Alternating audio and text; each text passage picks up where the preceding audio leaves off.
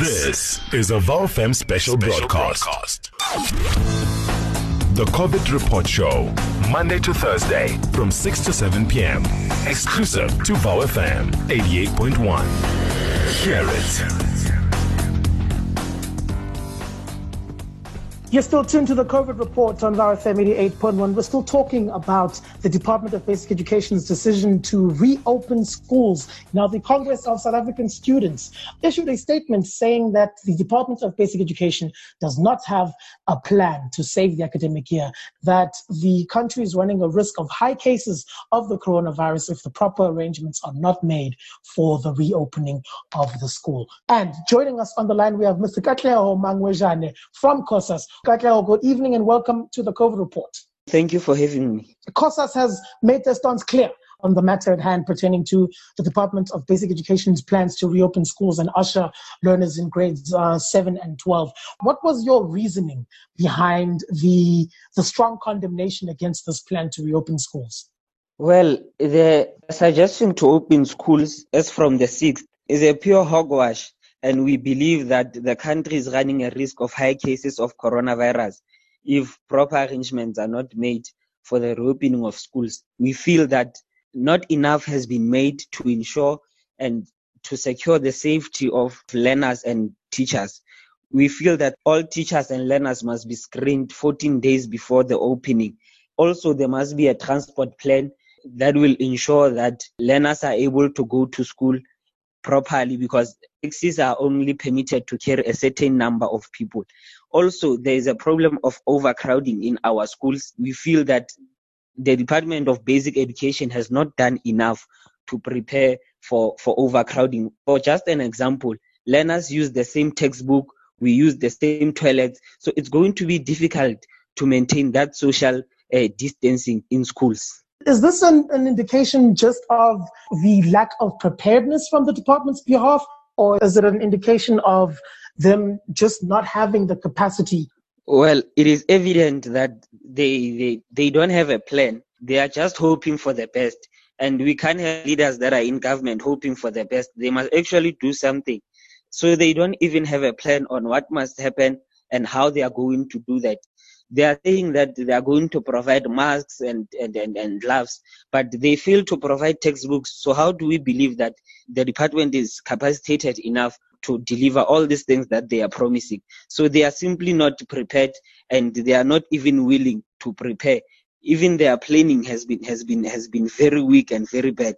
And if you fail to plan, you plan to fail. I'm curious as to whether or not you guys had a chance to, at the very least, look at any sort of scientific findings that have been made. I do recall that a few conversations were around the fact that the science seems to dictate that children are less susceptible to the virus. Or is it a case of these findings that have been presented not being enough to justify their case? It seems to us that obviously there must be precautionary measures that are taken to ensure that we save the academic year. So the department has obviously failed to come up with plans to save the academic year. So it's even evident that they are even postponing their media briefings as from last week. So we don't know what's going to happen. I think taking all of that into consideration, on top of the plans for the May and June exams for the National Senior Certificate, which is grade 12, being combined with the October-November exams and rescheduled for November-December, taking all of the apparent inadequacies in the system they're trying to operate in, what would cause us as a body that represents the students and learners in this instance? What would you guys like to see happening before schools reopen and students are ushered into the classrooms? Well, as I've indicated, that we've written a letter to the Department of Basic Education requesting them to reduce the workload and to just shorten the curriculum to make it possible for learners to be able to catch up. Because as things stand, if they combine those exams with the current curriculum, then we are just setting them up for a failure. So we requested them to shorten the curriculum so that they can make it possible for learners to catch up. Finally, before I let you go, what would you suggest is a reasonable timeline for the successful implementation of the plan to return pupils to the classrooms? That can only be done after the June holidays, so that they can prepare and each and every school must have masks and gloves and sanitizers. All things must be done, and that can only be done after the June holidays. Anything before the June holidays is impossible. Thank you very much. That was Mr. Katleho Mangoejane from the Congress of South African Students talking to us about the state of affairs pertaining to the Department of Basic Education's plans to usher children back into the classrooms. Is it too soon? Is the department capable of pulling this off? Do they know what they're doing? The questions remain. So we have just heard from the Congress of South African Students. Why not hear from specialists in the field? Joining us on the COVID report this evening is Dr. Pauline Hanekom from the University of Stellenbosch's Center for Pedagogy, who's going to give us some insight on the focus on whether learners should be going back to school at this stage in our battle against the pandemic. Doctor, good evening and welcome to the COVID report. Good evening, Game. Thank you for inviting me on your show. It's quite a tricky one, that one. I think in the ideal world, as happened in the first world countries, schools should only open after passing the peak of COVID-19 infections, and we know we're not there. But in phase 4, parents are returning to the workplace. Many of our children are struggling to find food as the school feeding schemes, which were their only source of food before lockdown started, has stopped. And studies have shown that children are less susceptible to the virus. But yeah, it's a difficult one. It seems that the developments coming from the Department of Basic Education have exposed, especially when it pertains to our fight against this pandemic and how it's unfolded. It's exposed the inequalities in society on one end. You have the instance of some learners attending Zoom classes and other learners who might not be privileged enough to have access to an internet connection or the relevant media devices to attend Zoom classes, having to consider the necessity for returning to contact learning. When we rope all of this together, what do you suggest is the best course of action from this point forward, Doc?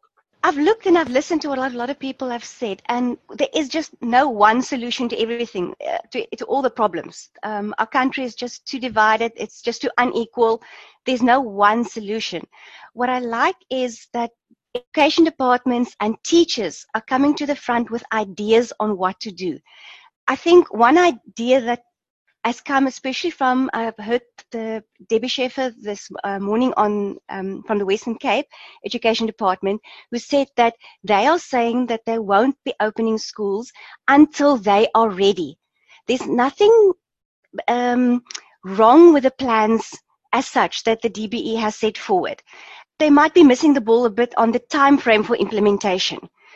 And I think one idea that links to this is to allow schools to submit a context-specific plan for their schools to their provincial education department before being allowed to open.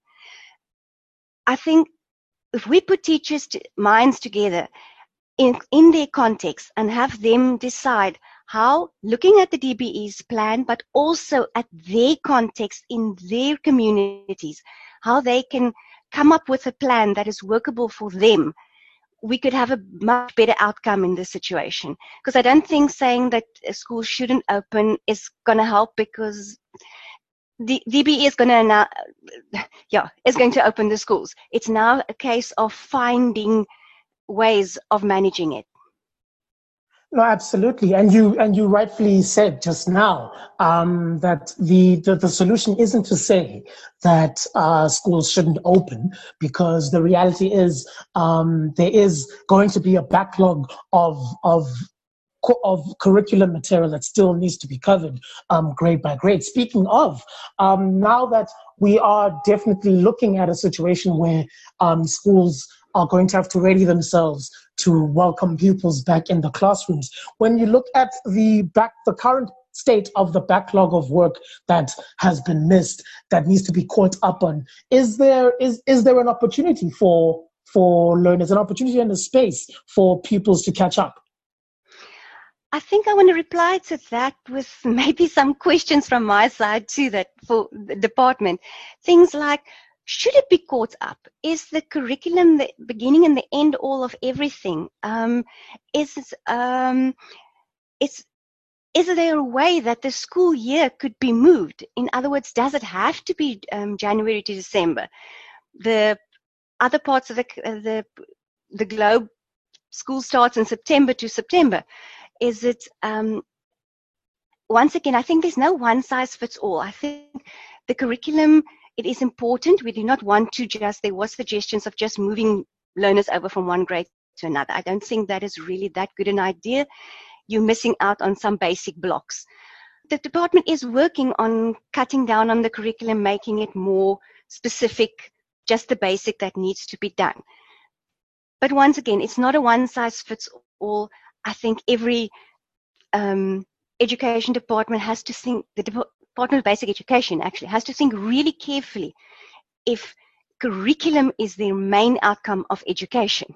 Sounds weird, but is that the only reason why we're doing education? Do we have to complete every little single bit for it to be a successful education system? I'm interested now in the role that parents may have to play in this exchange and the degree of support that teachers still need from the Department of Basic Education, from parents alike. What kind of support do the teachers need to make this work? And what role will parents be able to play in supporting the efforts of the teachers? I think this is very important. The plan the DBE has put forward has got very good structural plans to support teachers. And if all those plans can be put into place, it will support teachers a lot. But from the parent side, I think that parents are very scared at this moment in time. They're scared of sending their own children back to school.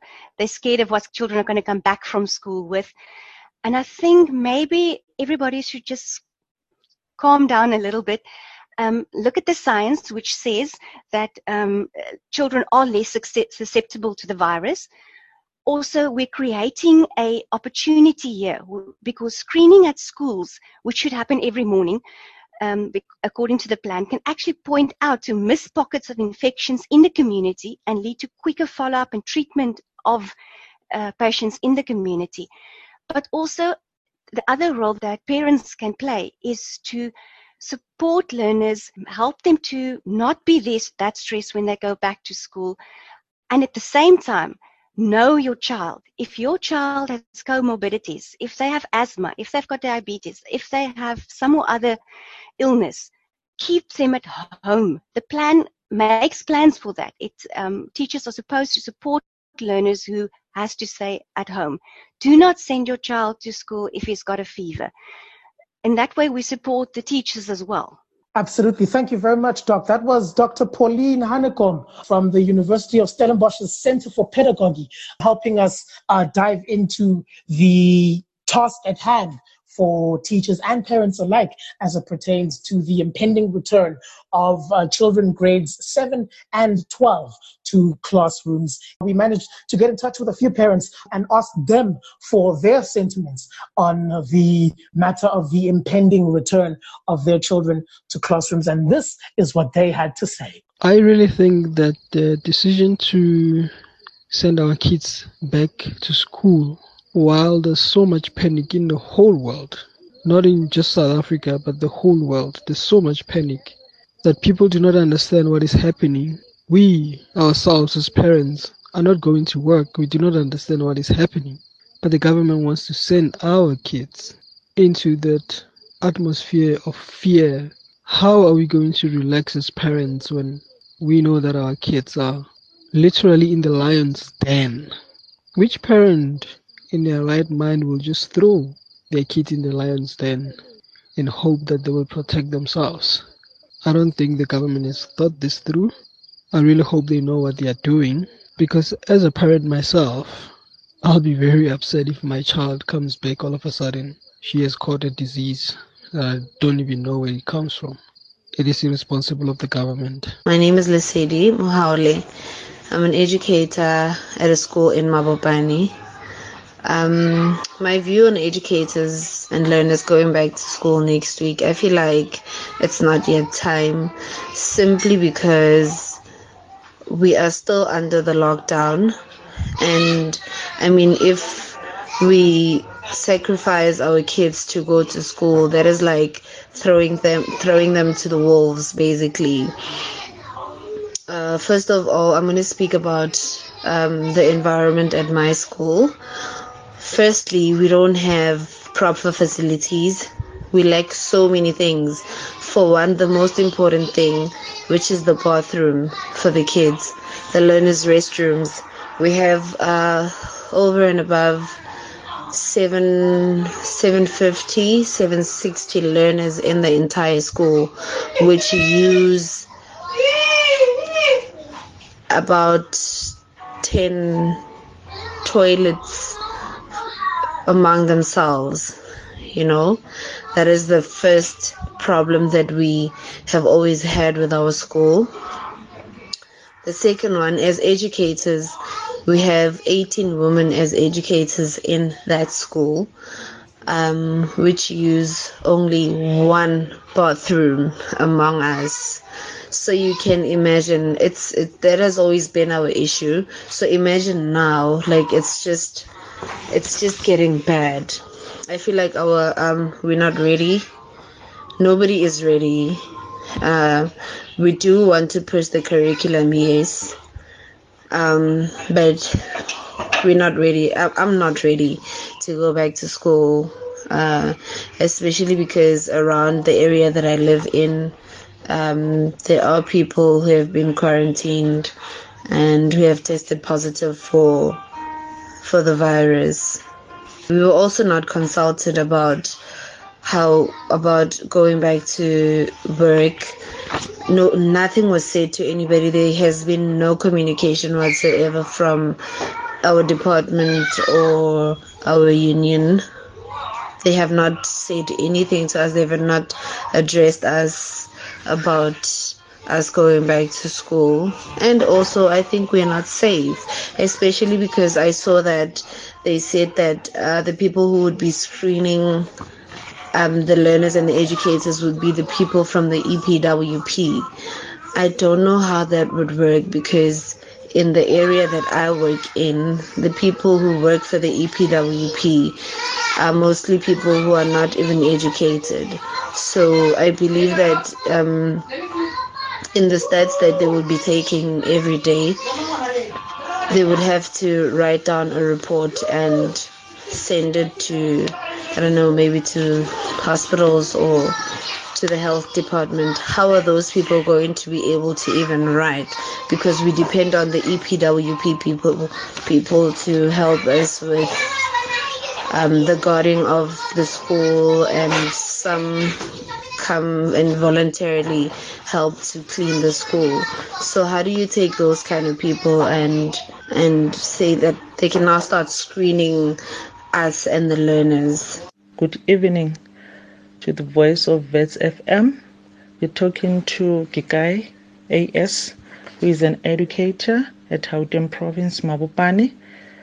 At Pelotona Secondary School, I'm teaching history grade 12.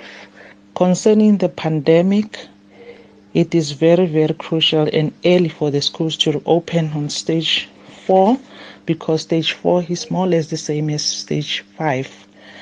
I'm teaching in a township whereby overcrowdedness it is the problem. Then with this pandemic, classes should be also deeply cleaned and extremely disinfected to avoid the spread of pandemic. Procedure of the PPE, meaning the sanitizers, the masks, not yet ready to be placed in our schools. Teachers are not also trained or even have a workshop before we can reopen the schools. They should be screened first, they should be tested, and also get a mini workshop about the preventative methods on how to work with these kids in this hazardous situation. Parents and also the SGB should be also involved.